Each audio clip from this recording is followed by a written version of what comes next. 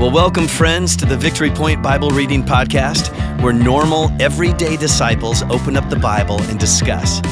We don't claim to be theologians here, but no one ever said you had to be to read and interpret and apply the Word of God to your life. So thanks so much for joining us today, and here's your host. Well, hello, everyone, and welcome to Monday, September 20. My name is Tom Joustra, and I am your I am your host for the week. And typically I'm the host for the third week of the month. So here we are already on the third week of September. And my guest this week, all week long, is Mr. Pete Vanderwell. So welcome, Pete.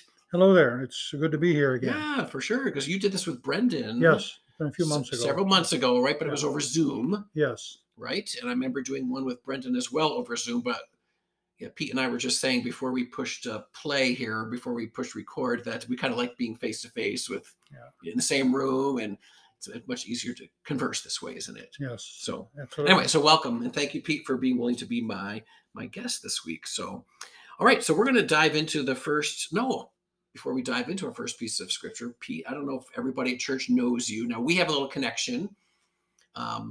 Well, two connections probably, because I used to play the keyboard and the piano up on stage, and you would be like doing the slides, right? And so we have a little connection there that we knew each other a little bit. But now over the last, 6 years or so? I've had to depart the worship team for my wife's health reasons. Right. Most people know what we're talking about, so we're not going to get into it here. Correct. She's doing much better. Yeah. But I'm told that they're doing very well with some new members, so that's good. Nice. Because, you can't run your whole show with all senior citizens. I don't think.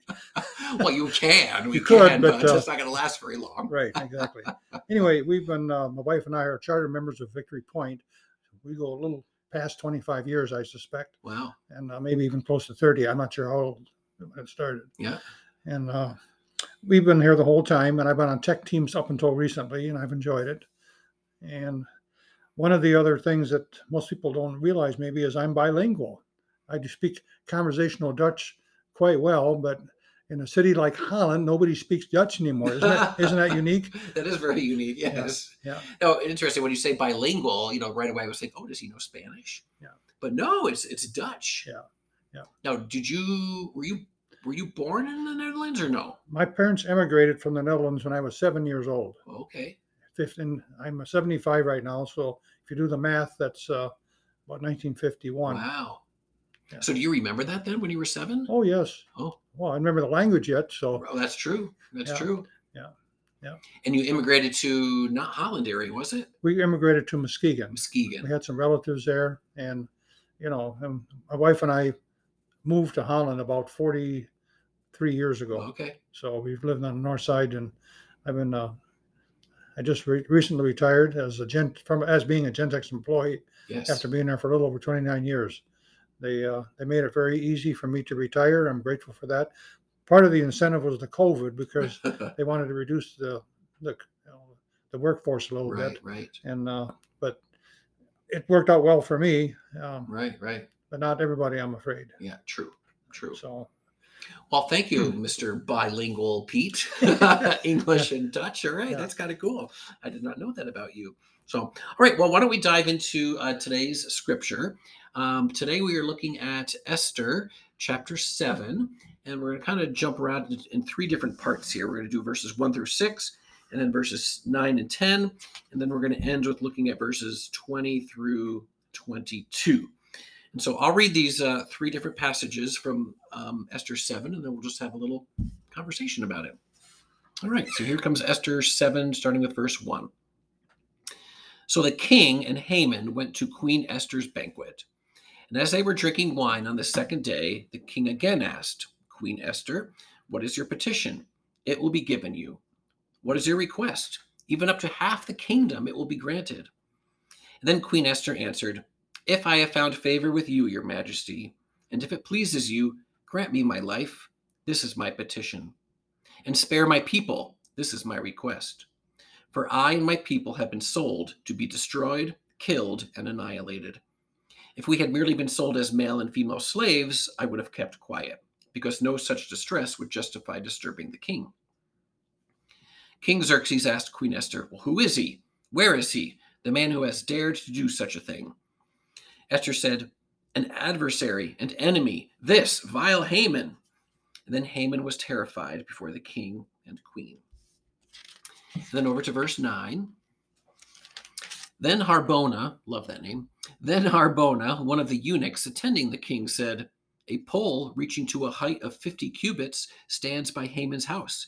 He had it set up for Mordecai, who spoke up to help the king. The king said, impale him on it. And so they impaled Haman on the pole that he had set up for Mordecai. And then the king's fury subsided. And then to verse 20. Mordecai recorded these events, and he sent letters to all the Jews throughout the provinces of King Xerxes, near and far, to have them celebrate annually the 14th and 15th days of the month of Adar, as the time when the Jews got relief from their enemies, and as the month when their sorrow was turned into joy and their mourning into a day of celebration. He wrote them to observe the days as days of feasting and joy and giving presents of food to one another and gifts to the poor. And that brings us to the end of those 3 different passages. So, I don't know, Pete, it's just what kind of jumped out at you or stood out to you when you read these verses? Well, I wrote some points down here, and one of the main ones that I can see here is that your sins will find you out. Oh. And I just asked Haman. So it's just interesting how the man, in previous verses we haven't read here, he had to march around town with Mordecai on a horse, and this is what the king does to pleases him and all that kind of stuff. And he knows he's going downhill. What a trip down it was when he finds out he's going to get hanged on his own gallows. Oh man, that was kind of a little twist of the story, wasn't it? Yeah. So your sins will find you out was the first thing that kind of popped out to you. Yes. And that is true. I mean, even in 2021, right? I think a lot of us think that, nobody will find out that I'm doing this, or nobody will know if I'm doing this behind the scenes, but no, our sins do have a way of... Well, I've always had I heard one of the pastors say this one time, that when it comes to judgment and eternity, there may be that big jumbotron in the sky, so to say, that shows everything we've done in detail. Right. And that's kind of a scary thought in a way. That's kind of humbling, right? Oh my. The big jumbotron, Right. No, everybody can see it. Yeah. Oh my. That reminds me of when we were in I think, did you go to Promise Keepers in Washington, D.C.? Yeah, I've been there a couple times. Well, yes, I was there. Yeah, I was there too. Also we went with different groups probably. Yeah, right. But I remember those big jumbotrons that they had. Yeah, exactly. Yeah. So imagine all of your sins up on those. That's kind of what you're saying, right? Yeah, exactly. It's embarrassing. Yeah. Yeah. And I don't know who's watching, your family or just God or what. I know exactly. but how cool that we as Christians, right? We could just we might be embarrassed by what we see on that big screen there, but we claim Jesus, right? Yeah. And we just say, hey, he took care of all those things. He took care of all those things. It was punished for all those things. So I don't have to be punished. And, Yep. And that's who I belong to. Yeah. So your sins will find you out. That's what one thing that popped out to you. For me, I was kind of looking at the very end there. In my Bible, the little heading above verse 20 says Purim established. And it kind of talks a little bit about here in verses 20, 21, and 22 that I think this is one of the holidays, one of the Jewish holidays that they celebrate during the year, which is Purim. And I looked it up, and it usually happens in like late winter, early spring. Okay. And it's usually like a 2-day event in Jewish culture. And that this is the event that they celebrate. Okay. They celebrate the fact that the Jews were saved. That Esther, the queen, was very instrumental in saving them as a nation, as a people group, and they actually celebrate that. And that got me thinking. Okay, well, so here we are in 2021 as Christians, because back then they were celebrating relief from their enemies. Right. I'm like, well, what do we celebrate? Okay, where it's like relief from our enemies. I'm like, well, duh, we have Easter, right?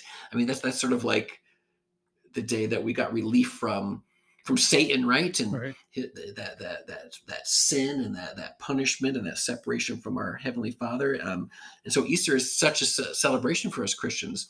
And I just made a little connection of it, that they have 2 days of celebration, to celebrate when Esther, saved the people. And we have Easter, and actually every Sunday, right? That's why we meet Right. on Sundays Yeah. and worship together, because that's the day that we celebrate our relief from our enemy, the devil. Yeah. So that was one thing that popped out at me. Now, one of the things also, in verses 20 to 22, I believe, let me go to it here. It said that Mordecai recorded these events and sent letters. Now, Mordecai was just Esther's uncle, just hanging around the gate, apparently. Mhm. And apparently he was so impressed the king because he revealed that plot to kill the king, among other Right, things, right, that the king must have elevated him to a position of authority. right, And in fact, he was elevated to a position of authority. And that's incredible by itself. right. Being, you talk about Mordecai, you're Yeah, saying. Mordecai. Right, because Mordecai was a Jew, Yeah. right? And Esther was a Jew too, but Right. King Xerxes had no clue, right, Yeah. that she was Jewish at Yeah. that point yet. So Yeah. Mordecai was already kind of in charge, you might say, when he sent all this stuff to the Jews. Right, So, and the king was obviously aware of this. right, exactly. Right. Yeah, So, and one of the other thoughts I had, is that Esther took, in human terms, quite a chance in doing this. yes. The king could have said, he could have been like Henry VIII and say, off with your head, Right. 'Cause we in our culture don't know what that's like, Right. right? To have, because wasn't it true that you could not approach the king unless he invited Right. you in, especially a woman, Right. right? Even if you were the queen. Even the queen. Yes. Right. Yeah. She took quite the chance Right. of coming before the king. Yeah. Yeah. And, the king obviously was led to believe Esther, not Haman, because he could have said, I don't believe it. What's this woman doing, Haman? And he would have lied, of course, and said, well, Right. she's crazy. Yeah. Yeah. Yeah. Could have happened that way too. Right. It's true. Very Which brings true. one of my other thoughts. God works in mysterious ways to turn some plans upside down. Good case in point. He definitely does. Yes, for sure. Do you have any stories that you can recall where God turned something? I know that's just kind of an off the cuff question. I know. Well, I'm thinking of a personal thing here, but how can I put this? Some of the decisions I made 20, 30, 40 years ago could have ended up in a disaster, but they didn't. I, very thankful of the way things went. Right. So I know there's some divine guidance there, even though I Right. wasn't the one guiding it. Right. And, Yeah. and there's a lot of things that could have turned out different. Right. Because well, for instance, I was in Vietnam and I could have been killed easily enough. There was one time Right. I was driving a truck with troops in the back, and the guy next to me says, get going faster, And later on I said, well, what was that all about? Well, didn't you know they were shooting at us? And I thought, whoa, if you're going to stop a truck, you're going to shoot the driver. Right. Wow. Yeah. So that's one thing I can think of. There's probably Right. other things, but God intervened. yeah. Right. Otherwise, I wouldn't be here talking to you today. Very cool. That's a cool story. Yeah. Yeah. I even think about as simple as how the Lord led me to be a teacher, right? An elementary school teacher. Because when I went into college, I was going to be a math major because I understood math pretty well. Okay.